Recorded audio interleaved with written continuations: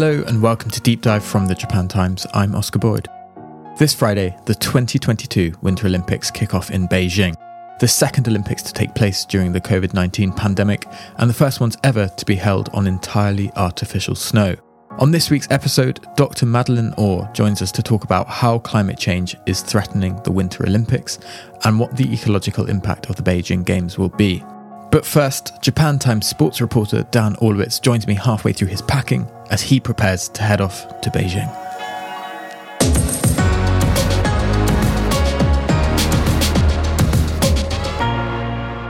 Dan Orlowitz, welcome back to Deep Dive. Thank you so much for joining me again.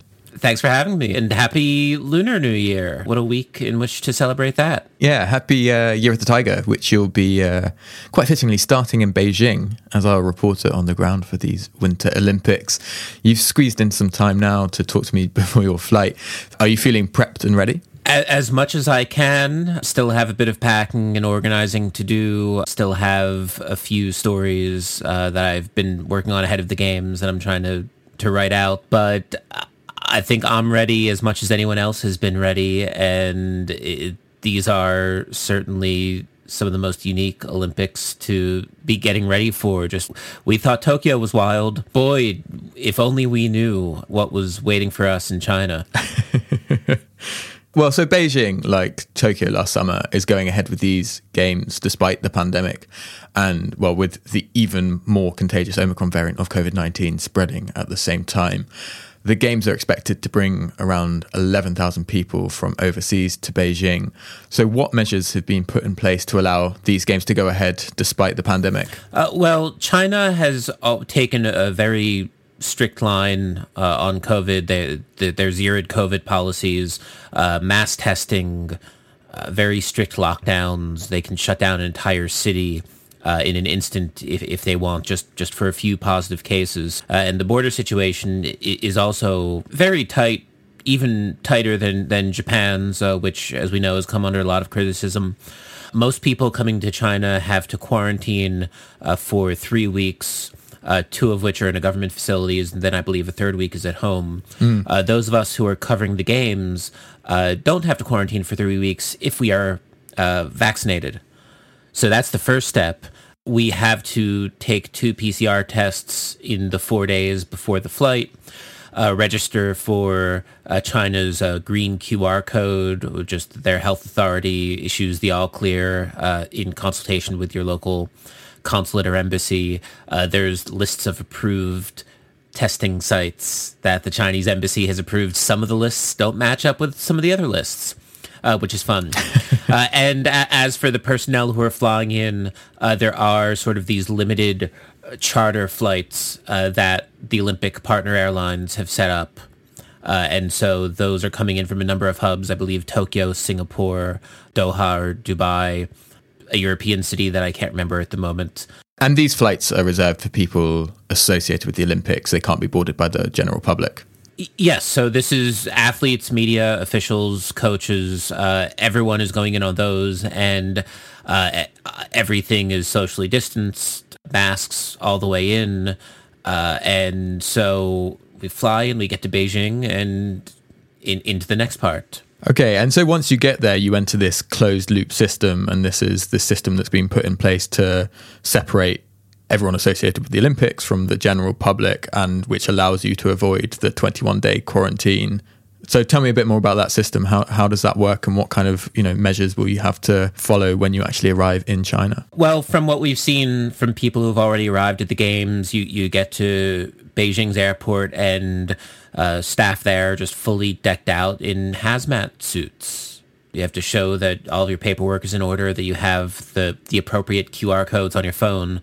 You have to do a PCR test, and I've heard they are not gentle, not at all, with that Q-tip. Straight up the nose? Yeah, just straight up into the brain. I'm going to come back and not remember second grade at all. And you're put on a bus, and the bus is completely sealed and sent to your hotel, and you have to go to your room and stay there until your test comes back negative, and after that, you can join the closed loop. In Tokyo, for context, media coming in from overseas had to spend 14 days in the bubble, And then they could go outside the bubble to do reporting. And this was one of the eventual compromises that Tokyo 2020 made, because the media didn't want to just be stuck in their hotels the whole time, and they wanted to go out on the street and do reporting. Right, but China's approach with these Olympics sounds much stricter.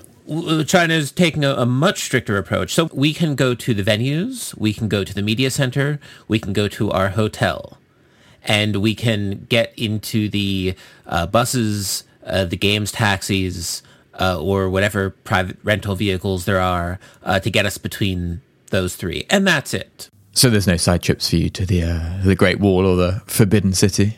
Nope. I went there. Last time I visited Beijing was about 10 years ago now. And I went to both of those spots, and I will not be able to go back and revisit and take the before and after pictures.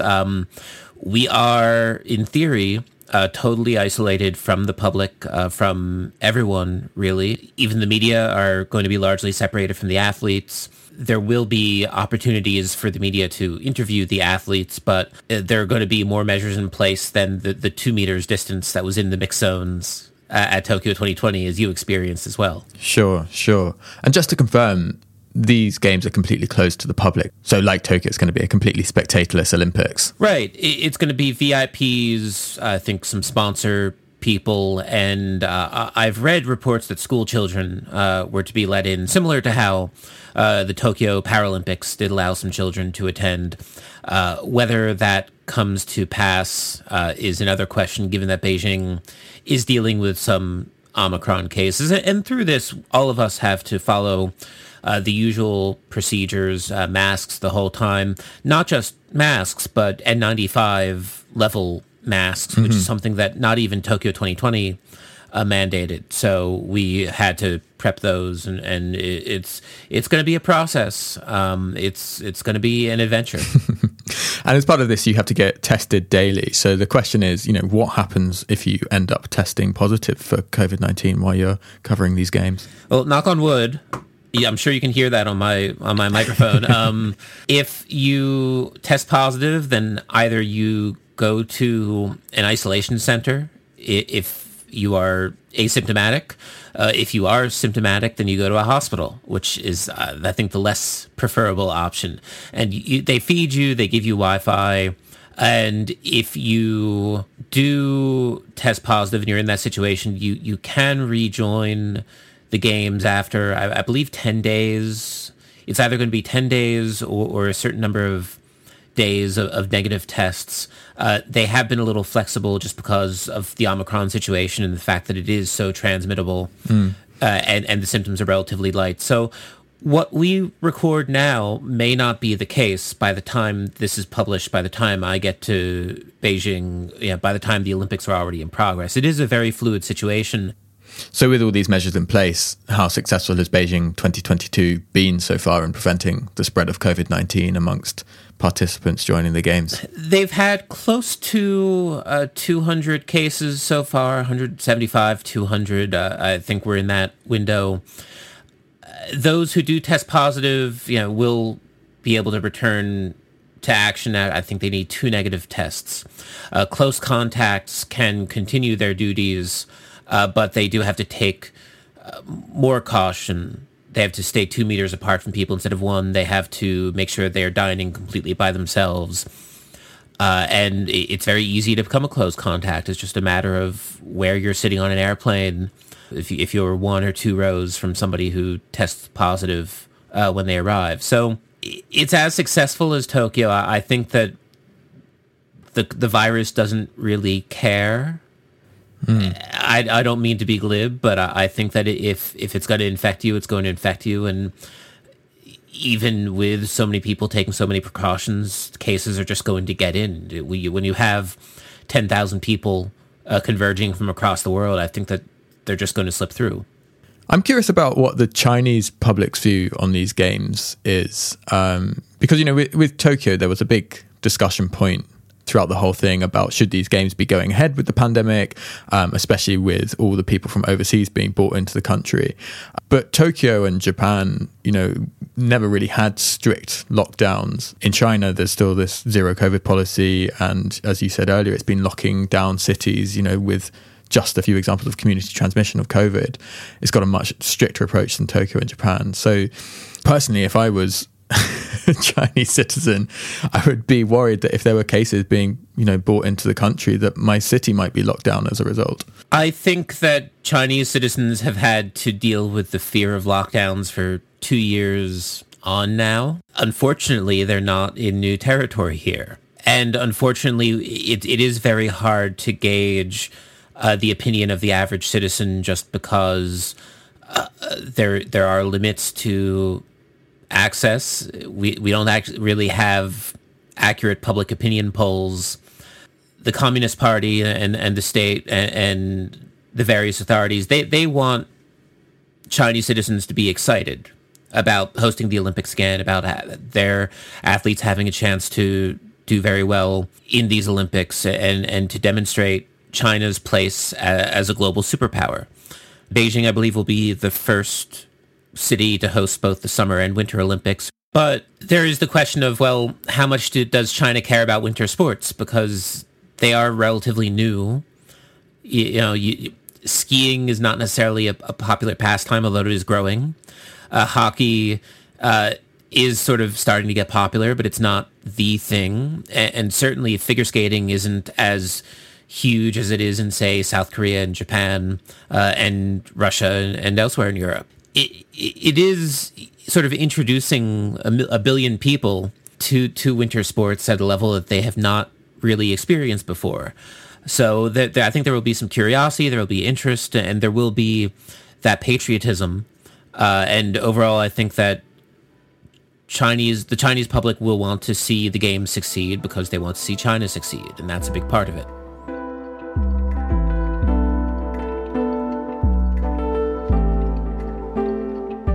Countries such as the US, the UK, Australia, Canada have enacted a diplomatic boycott of these Winter Games due to the allegations of human rights abuses of the Uyghur population in China, and also in the wake of the disappearance of Chinese women's tennis player Peng Shuai.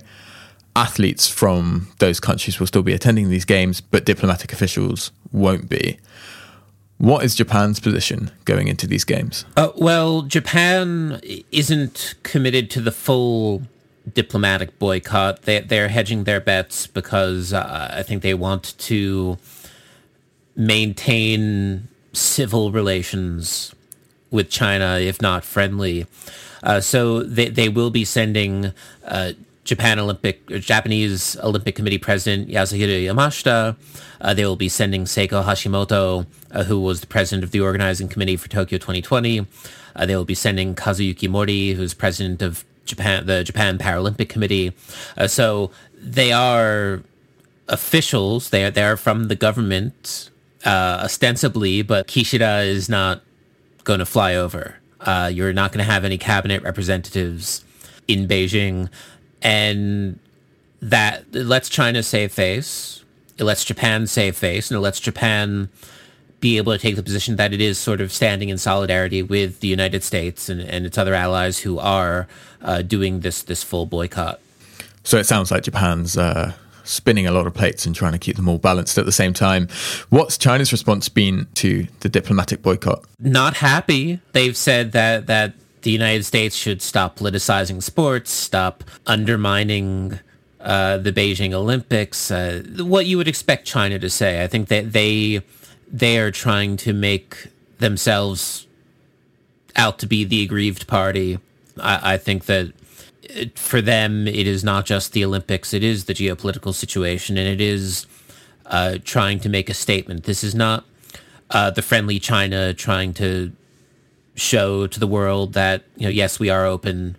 Yes, we can host an event like the 2008 Olympics. This is a much more nationalistic, hawkish China, whose place in the world, especially with the pandemic, has shifted, and they see an opportunity to take an even bigger role in the geopolitical scene, and so any affront to that is something that they take very seriously. I think it should be noted that there's been quite a few countries, I'm thinking like Italy and France, who you might expect to join a diplomatic boycott, but who have refused to do so. I think President Macron described the US's boycott as symbolic and insignificant. So it's not got widespread support amongst all Western allied nations. No, this isn't anything like the boycott of the Moscow Olympics in 1980 or the response to the Los Angeles Games in 1984. This is much smaller in scale. Those were much bigger in terms of the number of countries that participated and the rhetoric that was being exchanged at that time. So, quite frankly, again, given the COVID situation, the fewer diplomats we have flying back and forth, the better. So, I think we all hope that this doesn't become a huge issue during the games. For a number of reasons, and it's going to be delicate, but we'll see how it goes. Lastly, before I let you go and get ready for your flight, what are you actually excited to see at these Winter Games? This will be my first Winter Olympics. I'll have 10 days on the ground, and I'm looking forward to getting in as much as I can, just of the atmosphere, and starting very early on Thursday night. Smile Japan. Japan's women's ice hockey team opens its group stage against Sweden. That's going to be a great match, reigning world number ones, if I'm not mistaken. And I think the big one in Japan and around the world will be the men's figure skating competition. Yuzuru Hanyu, Nathan Chen. Hanyu's been working on that quad axel. Nathan Chen is looking to avenge his Olympic showing in Pyeongchang 4 years ago. I think that's going to be the highlight, and everyone in that arena is going to be very lucky to see it, and hopefully I'll be one of them. Well, Dan, have a fantastic time in Beijing. I know we'll be speaking to you once you're there, and thank you so much for joining me today. No problem. Looking forward to it, and I hope everyone follows our coverage and enjoys the ride. That was Japan Times sports reporter Dan Orlowitz. Dan and I will be doing a live stream about his experiences at Beijing on Twitter on Monday evening at 8 p.m. Japan time. We'll also be taking questions from listeners, so please do join us there and then to get involved in the discussion. Follow the Japan Times' Twitter account to be notified when we go live. More details in the show notes. After the break, Beijing is making history as the first games to be hosted on entirely artificial snow. But why is it so reliant on the fake stuff? Dr. Madeleine Orr joins me to discuss.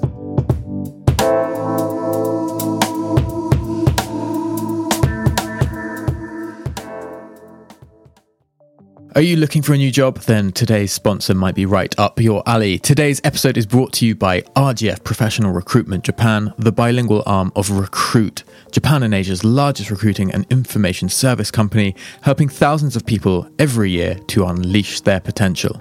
RGF partners with multinational and domestic businesses with a global outlook in Japan to provide market-leading bilingual talent across all industries.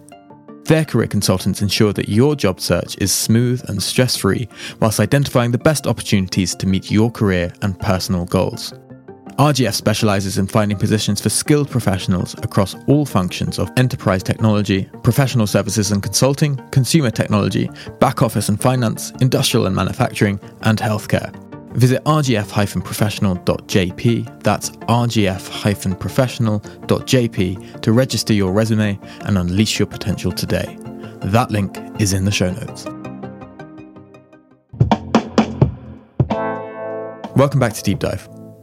Despite the efforts of COP26 at the end of 2021, the world is still on track for several degrees of global warming by the end of the century, posing a significant threat to winter sports around the world, which rely on cold temperatures and regular precipitation. I'm joined now by Dr. Madeleine Orr, a researcher who focuses on sports and climate change at the University of Loughborough, and who is the founder of the Sport Ecology Group. Madeleine Orr, welcome to Deep Dive. Thank you so much for joining me today. Yeah, thank you for having me. This is exciting. Your organisation, the Sport Ecology Group, just put out a report about how climate change is threatening the future of the Winter Olympics, and also about the ecological impact of the upcoming Games in Beijing. In the report, you write that the Beijing Olympics will make history as the first Winter Olympics to take place on virtually 100% artificial snow. Why is this game so uniquely reliant on artificial snow? The reason Beijing is so uniquely reliant on artificial snow compared to past cities is Beijing is mostly a summer destination. Yes, it gets cold. Yes, they get smatterings of snow here and there, but it's the kind of snow that falls from the sky and mostly sticks for a day or two and then goes away, or in most cases just melts as soon as it hits the ground. So it's not tenable conditions to have natural snow, and as a result, they're having to produce it all themselves. And was this always the plan with Beijing, that it would be using artificial snow? Yeah, that's a great question. It allows me to make a good distinction here, right? We always knew Beijing was going to be on artificial snow. Beijing knew that. Beijing, actually, all of the stats that are in our report in terms of how much artificial snow is being produced and how much water is being used actually came directly from the Beijing pre-game sustainability report. So the question then around climate change is a question more of, okay, where can we go, right? If Beijing is not the place, if Sochi and Pyeongchang are not appropriate because they also had significant amounts of artificial snow, where are the snow-sure locations? Because ultimately, when you host a games, you want to have a great couple weeks of an Olympics, great 10 days of a Paralympics, but ultimately you want to have facilities that will be used, ideally in perpetuity, to produce more sport opportunities for people in your country. And it's one thing to think about the water use in Beijing for the 2 weeks of the Olympics and the Paralympics immediately after. It's a whole other thing to think about them using that water indefinitely to produce snow like this each year to continue those opportunities. Right, and that's a really interesting point, because when you hear that it's all being hosted on artificial snow, you don't necessarily think about what it takes to actually produce all that snow, or what happens to that snow once it's no longer needed at the end of the games and it starts to melt. And I think this is what your report does such a good job in highlighting. So what are some of the impacts of hosting an Olympics entirely on artificial snow? So there's a couple. The impact of actually pulling water in the first place. In this case, 49 million gallons is the estimate provided by Beijing. Researchers in the University of Strasbourg in Switzerland have actually said it could be higher than that based on temperature fluctuation. So, for instance, if it were to get a little warmer on a couple days and all of a sudden that night they have to reintroduce a whole bunch of extra snow to make up for any melt, that could push those numbers above 49 million gallons, which is already crazy. Yeah, can you put 49 million gallons into context somehow? That just seems like a crazy amount of water. I don't know how to even visualize that. Yeah, it's a hard one to visualize.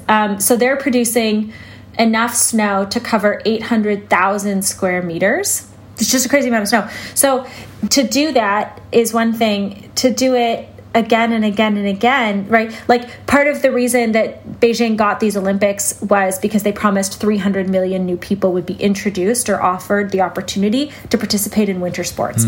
And from the International Olympic Committee, for example, or from Beijing, frankly, that's awesome as a goal, because all of a sudden, there's amazing health benefits off the back of that, potentially some social benefits, potentially jobs, all these great things, right? But the environmental cost of that is going to be quite significant.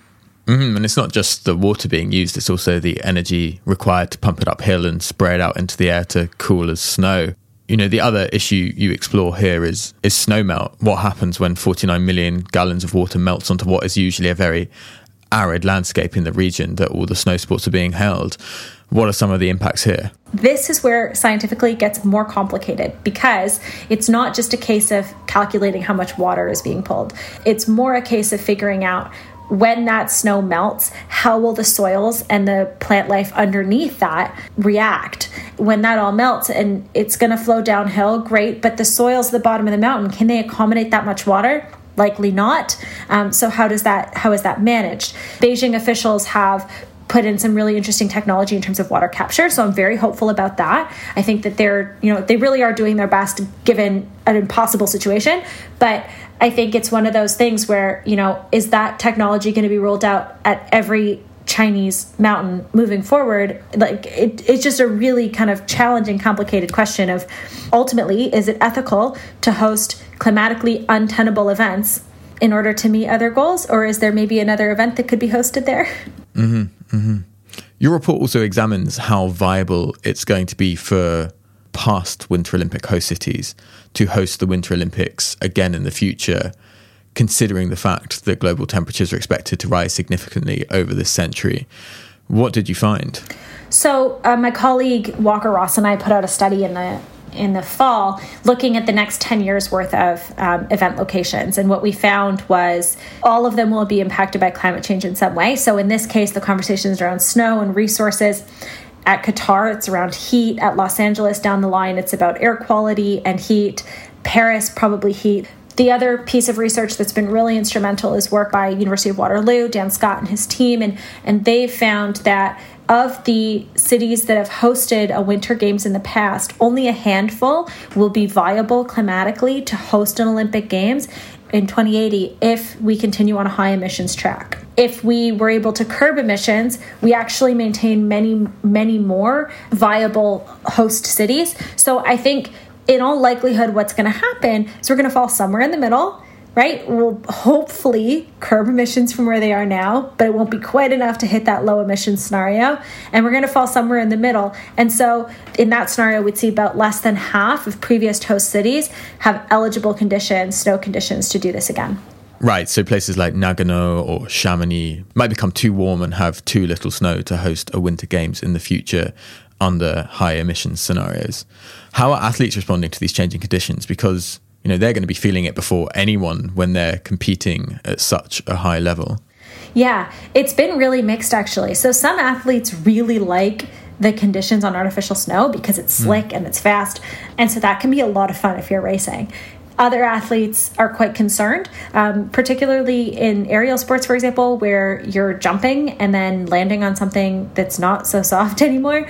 Or for Nordic skiers, they've raised a lot of concerns. And biathletes, actually, International Biathlon Union just put out a report. I would encourage anyone to check it out, that surveyed all biathletes and asked about how they feel about climate change. And there's a huge level of concern there as well. Overwhelmingly, there sounds like to be a lot of concern, but in terms of the actual quality of the competition itself, the team at FIS, which is the Federation for Skiing, has done a good job of maintaining that quality. So it's not, I don't know that that's really the concern. It's more like the enjoyment and the fear of the future and fear of seeing their kids maybe not get to do the same thing that's starting to weigh on these athletes. You just mentioned Nordic sports, which are events like cross-country skiing. And that raises an interesting question for me, which is that sports such as cross-country skiing developed not, to be a sport, but also as a means of transport in Nordic countries. And as a result, it's pretty easy to get into that sport because it's part of the culture there.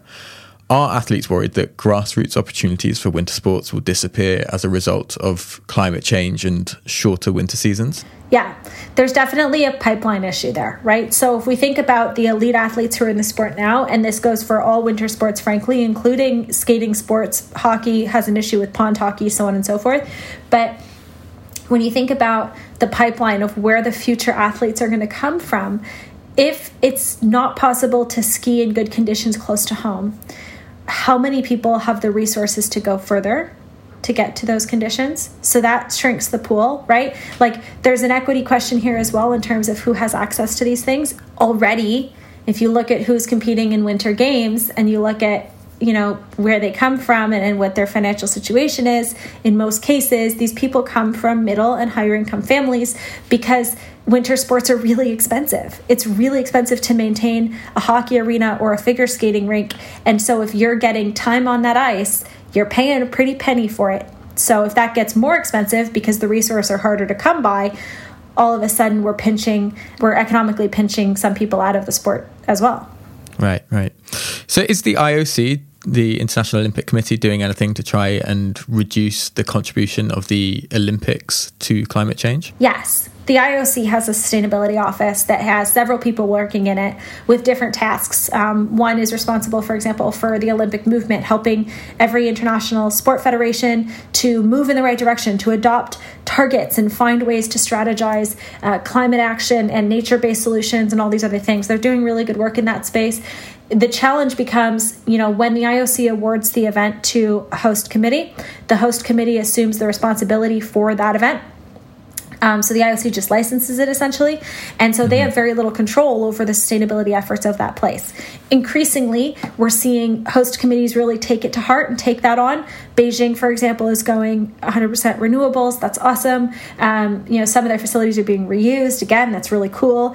Could more be done? Yes, right? And that's kind of like in my line of work where it gets tricky is I want to cheerlead on the one hand all the great stuff that's happening, and the other part of me is like, these are huge organizations. I want more, and that gets really tricky to navigate. So they are doing good work on this. I think the office at the IOC working on this could use like 100 more people to do it. And like if there were some sponsors out there listening to this podcast who wanted to send them millions of dollars to accelerate that work, that'd be cool. Right? Like it's just when you're the IOC and you're tasked with growing sport participation in all sports as the bottom line, it gets really hard to say no to like a bid from Beijing where they're saying 300 million new sport participants. Like that's really hard to say no to. Sure, but at the same time, obviously it's in the IOC's interest to ensure that these events can go ahead in the future. And when we're talking about the idea that previous hosts of the Winter Olympics will no longer be viable because they won't have enough snow,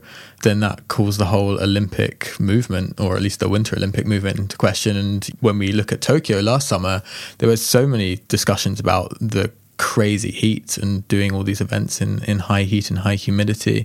So I guess my final question to you is like, do you see a future in which the Winter Olympics no longer actually happens due to global warming? Oh, you're breaking my heart.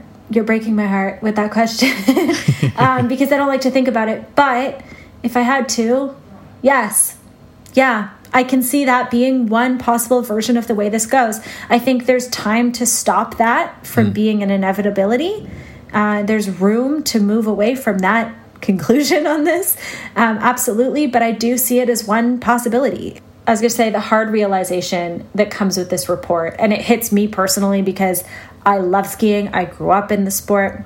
It's the realization that some of these things that we love may not be good for the planet anymore. It's one thing to ski on natural snow. It's another to drive to a mountain because most people don't live right next to it. You're skiing on snow that was produced artificially, using a ton of energy for lifts and lights and all the rest. Like, ultimately, it's a very unsustainable activity, which is really hard to grasp because the people who ski typically are out there because they love nature. And like, I feel it as a Canadian, the Olympic slogan is ice in our veins. The loss of winter is going to be emotionally catastrophic for communities where this is a big part of their culture. And Canada's part of that, US in certain places, parts of Europe, parts of Japan. There are places where the communities rely on this. It's their lifeblood. So to lose that is going to be really, really hard. And it's one thing to focus just on like, oh, these Olympics are a canary in the coal mine, and oh, here's the issues with artificial snow. But ultimately, the bigger picture, the part that's so hard to wrestle with is we could lose this element of our culture. I do not want to see that happen. I think it's a possibility, but I'm really hopeful that we'll get creative with some solutions here. Well, Madeleine Orr, thank you so very much for joining me today. Thank you for having me.